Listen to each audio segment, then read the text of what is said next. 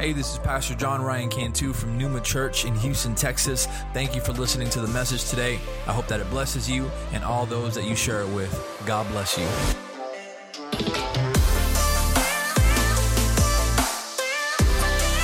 Amen. How's everybody doing this morning? Blessed to be in the house of God, I hope. Amen. We had an awesome Sunday last week. I was thinking, man, it was going to be hard to top. But man, God's presence does it for me every week, man. He fills us up, and He gives us word, and He speaks into our lives. And I hope that you're ready to be spoken into this morning. Amen. First of all, how's everybody liking the chairs? Yeah. Praise God. They need to be broken into. Okay, you probably sat down. You're like, oh, okay, it was a little tough, a little firm, but they're going to last us for a long time. And so I am pleased with the way that this sanctuary turned out. I want to say thank you to the house, to the church that believed in the vision and continued to give. Amen. We're not done yet. There's so much more that God wants to do here. Amen. Amen. I want to welcome, if we have any visitors here for the first time, welcome. Thank you for joining us. We love you already. You'll probably get, don't leave. Like, don't sneak out. I know that's very tempting to do. But stick around, shake a few hands, and you're gonna or do the COVID appropriate, greeting. But, you're gonna find out that Numa Church is filled with some awesome people. Amen. Amen. We're going to get into the word this morning. Genesis chapter 22. If you have your Bibles, you can turn there. We're going to read a little bit this morning. I hope that's okay. And if you were joining us for the fast this week or this month, I'm sure you're thrilled for today to be turning that in and going to eat some, I don't know, whatever you like to eat, but something that is not vegetables. Amen. Amen.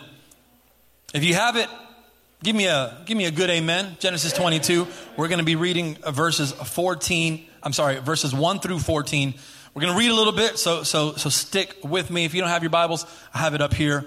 So here we go. It says, after these things, God tested Abraham and said to him, Abraham, and he said, here I am.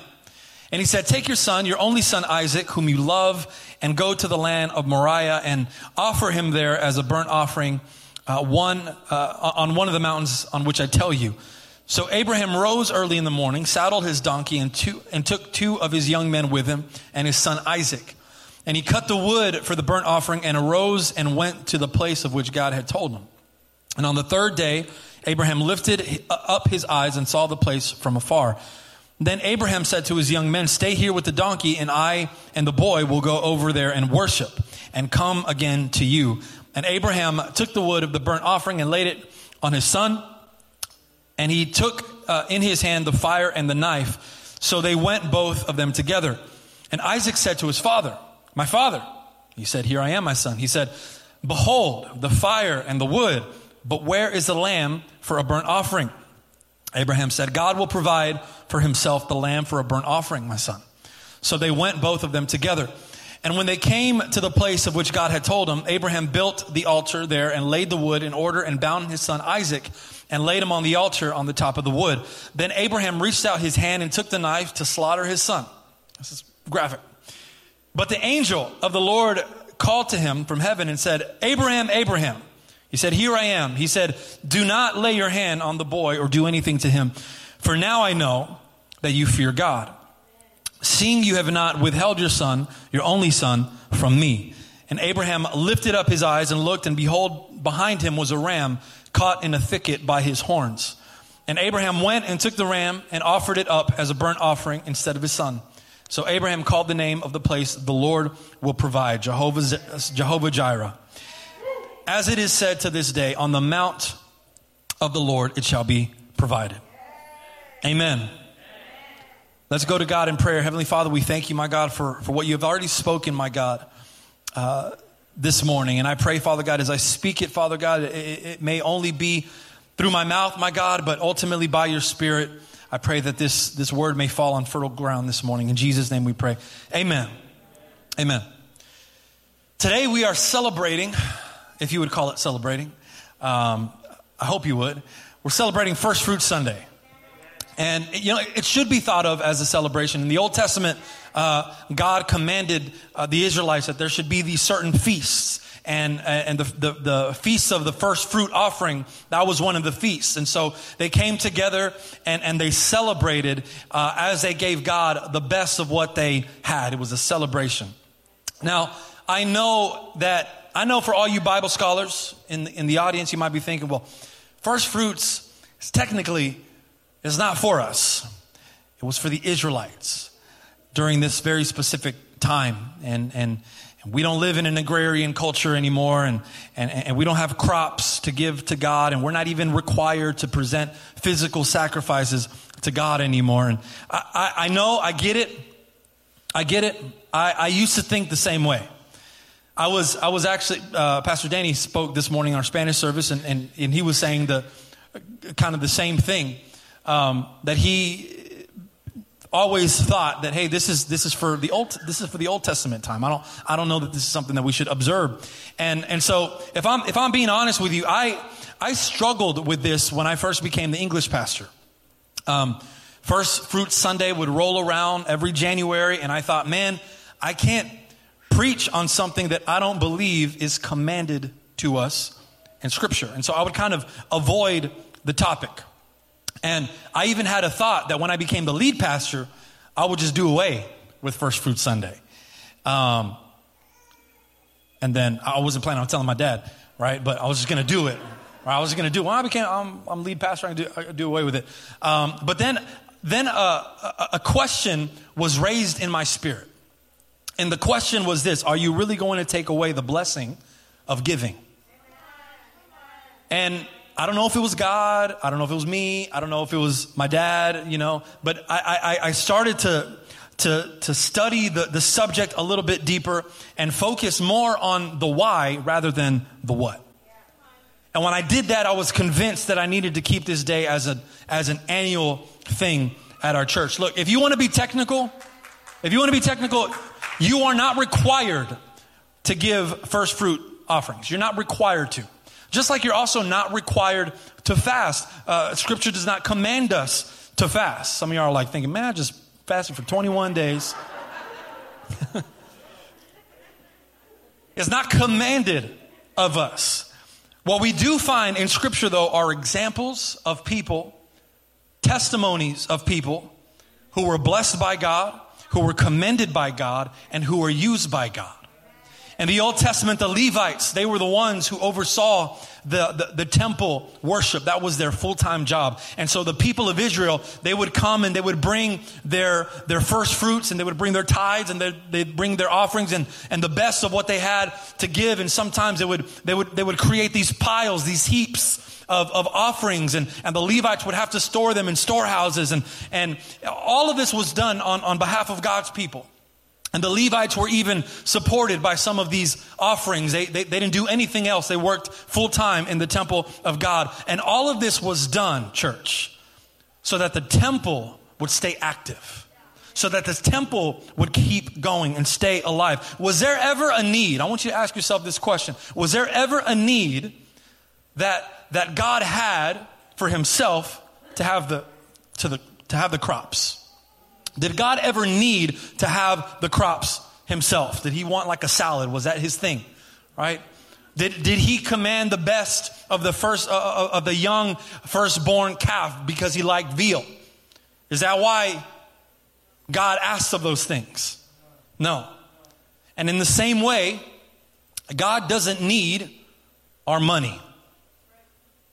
He don't need it. He commanded this in the Old Testament to test the hearts of his people in worship. How much does the temple of God and the purpose of God matter to my people? Are they going to keep it well kept? Are they going to clean it? Are they going to give to it? Are they going to let the benches wear? Are they going to let the carpet wear? What are they going to do? Are they going to maintain this place that represents the Holy of Holies? And so in that sense, we as a church, we commit to giving God, the best that we can possibly give as a sign of our worship and our devotion and our commitment to his kingdom and the advancement of it. Amen. So that's a little bit of why. Now I want to get into this message here this morning. I entitled this message, Well-Rounded. Well-Rounded. Someone say that with me. It's a little quiet on this First Fruit Sunday. Everybody was loud when we were having a plunge party last week. Well-Rounded is the name of this message. And I wanted to use this scripture because it's so much more than the obvious message of sacrifice. That's a part of it, and we're going to get to that. But Abraham's life in this moment demonstrated the well-roundedness of his worship. And so I wanted to provide a quick definition of well-roundedness because I don't want any of this not to make sense to anyone. I want you to pay attention today. To be well-rounded is simply to be fully developed or broadly developed. You're well-balanced. You can say that you're versatile. And so, for example, you can be a well-rounded musician. And so to me, that's not someone who just understands an instrument. It's someone who understands music, because understanding an instrument is simply one aspect of understanding music. So to be a well-rounded musician, you have to understand, rhythm and harmonies and chord formation and scales. Or you can be a well-rounded cook. Anybody have, can you call yourself a well-rounded cook? I know Brother Junior is a well-rounded cook. Pastor Danny's a well-rounded cook. I went over to David and Paola's house last week, and Pastor Danny was there, and man, those guys know how to throw it down, man. They made this like tofu meal, and they were like, yeah, we're just going to whip it up. We've never done it before. We're just going to wing it. And bro, it was like better than any tofu I've ever tasted before. And so you can be a well-rounded cook, right? Some of y'all have options when y'all cook. Y'all come to my house. I got like 3 go-to meals. I can make you like some chilaquiles for dinner time if you want. You're not going to have a ton of variety. But I'm just going to say it. A lot of Christians aren't well-rounded worshipers. Come on. We've got some Christians who are really good when the music hits and the hands go up and the knees hit the ground and the dancing starts with the praise music. We got Christians who are really skilled at sacrificing their time, and any time the church needs them, they are there. And I praise God for my men who came by this past Tuesday and helped set up these chairs. Amen. We've got Christians who are good at certain aspects of their worship, but maybe they struggle in other areas a little bit. And so we as believers need to strive to becoming well-rounded worshipers. Worship is a lifestyle. It's not a hobby. It's not something that you do on a single day of the week. It's not defined by the tempo of the song that you're listening to. Worship is deeper than that. And I think that in this moment in Abraham's life, it touches every aspect of worship. And so the first one is found right here. And if you're taking notes, I'm gonna provide a little outline for you. But it's found right there in verse 2. It says, God said, take your son, your only son, whom you love, and go to the land of Moriah and offer him there as a burnt offering on one of the mountains of which I tell you. And verse 3 says, Abraham rose early in the morning. And he did it. What do you think the first one is? Obedience. The first aspect of Abraham's worship comes in the form of his obedience. We spoke about obedience a few weeks ago. Obedience is something that is highly regarded by God. It's important to him. Now, I want you to think about the command that was given to Abraham. This wasn't something of an inconvenience. This rips at the heart of every parent, every father, their children. You're not just asking something of me. You're involving my kids. That's deep. That's the ultimate expression of obedience. And I believe that that's why God sent his only begotten son as the ultimate sign of obedience. And so I'm sure when Abraham received this word to go and sacrifice your son, I bet you it didn't make any sense to Abraham. It didn't make any sense to him because I bet you his first thought was confusion. Because if you know the story, God, you promised me a son. You said it was going to happen. I was, my wife was well into her 90s. And then we receive a word that we're going to have a child. And then you said that he was going to birth a nation. And man, I was obedient and I followed you the entire way. And now you want to take that away? That doesn't make sense to me. How many of us can be obedient when it doesn't make sense? Come on, let's be honest. It is hard. It is really hard. How many of you would have had to think a little bit longer on this one? The Bible says he rose early in the morning. He got the word. He rose early, like he was going on a fishing trip or something. All right, cool. I'll just get up really early in the morning. I'll do it. I would have had to pray about this one. This one's got me stumped, God. And I probably would have even reasoned myself out of it. Like, this can't be God. Have you done that before? Oh, this can't be you, God. Going back to his word, I'd say, God, remember you said that my son was going to birth the nation. Now you want me to give him up as a sacrifice? That cannot be you. That's a devil. I rebuke you, Satan. Man, sometimes we rebuke Satan, man, not realizing that it's God. But Abraham heard the word of God. He knew it was God, and he rose early in the morning and he obeyed. Obedience is so important to God, even when it doesn't make sense. And so, going back here to the Israelites, God says, I want you to bring me 1/10 of your earnings. I want you to bring me the best of what you own. I want you to bring me your offerings. They needed no other reason to do those things except for the simple act of obedience. And Abraham, he was a man who was obedient, but that's not all he was. Okay? Obedience isn't always enough to actually make you obey. What does that mean? Look at verse 6. Verse 6 says, and Abraham took the wood of the burnt offering and laid it on his son Isaac, and he took it in his hands, the fire and the knife, so that they went together. And Isaac said to his father, my father, behold, the fire and the wood, but where is the lamb for a burnt offering? Abraham said, God will provide for himself. God will provide for himself. Someone said it. He wasn't just a man of obedience, he was a man of faith. Oh, I'm about to start preaching right now.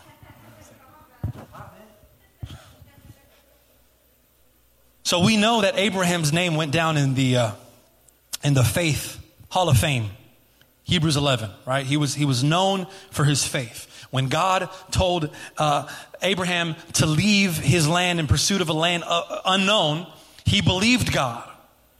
And so he took his family, he took his wife. When God said that his wife was going to give birth to a son in her 90s, he believed God. And so something tells me that the faith of Abraham gave him hope that God really would provide the sacrifice. I don't think he was just saying that to Isaac to calm his nerves. I think he really believed, because he believed God's word, he knew God's word, he knew the promise. And so he says, this really doesn't make sense to me. God's going to provide it. God's going to provide it. Church, sometimes a lot of times we want to be obedient. Like we want to say yes to the calling of God. We want to say yes to the tithing and to our offerings. We want to say yes to what God has commanded. Yes, Lord, I want to say yes. I want to obey. I want to please you. But sometimes our lack of faith hinders our ability to be obedient.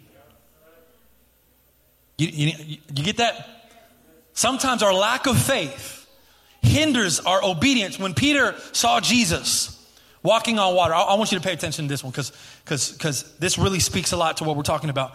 When Peter saw Jesus walking on the water, the Bible says, Peter says, Lord, if it is you, command me to go out there. Why? That sounds like a weird request. Like why didn't he just say, Lord, if that's you, I'm going to go out there with you? I'm going to do it. Stay right there. I'm coming. Why does he first say, if that's you, I need you to command me. I need you to tell me. I need it to come from your mouth. Like I need your approval. Command me to do it. Why does he say it? See, Peter already knows who Jesus is. Peter already knows. He recognized his lordship. He recognizes him as the Son of God. This is God himself on earth. So Peter knows all the authority that held by the Father also is held by Jesus. And so if this really is Jesus and he commands me to go out there to walk on the waters with him, the waters are going to be obedient to him. If it comes from his mouth, I don't have to worry about anything because nature, the very thing that he created is going to obey. It's going to listen to him. And so Peter says this. Jesus says, come. And so the moment he begins to step on that water and notices that he's not sinking, he's like, man, look at me. Check me out. Check me out, Thomas. I'm walking on water. Look at what I'm doing.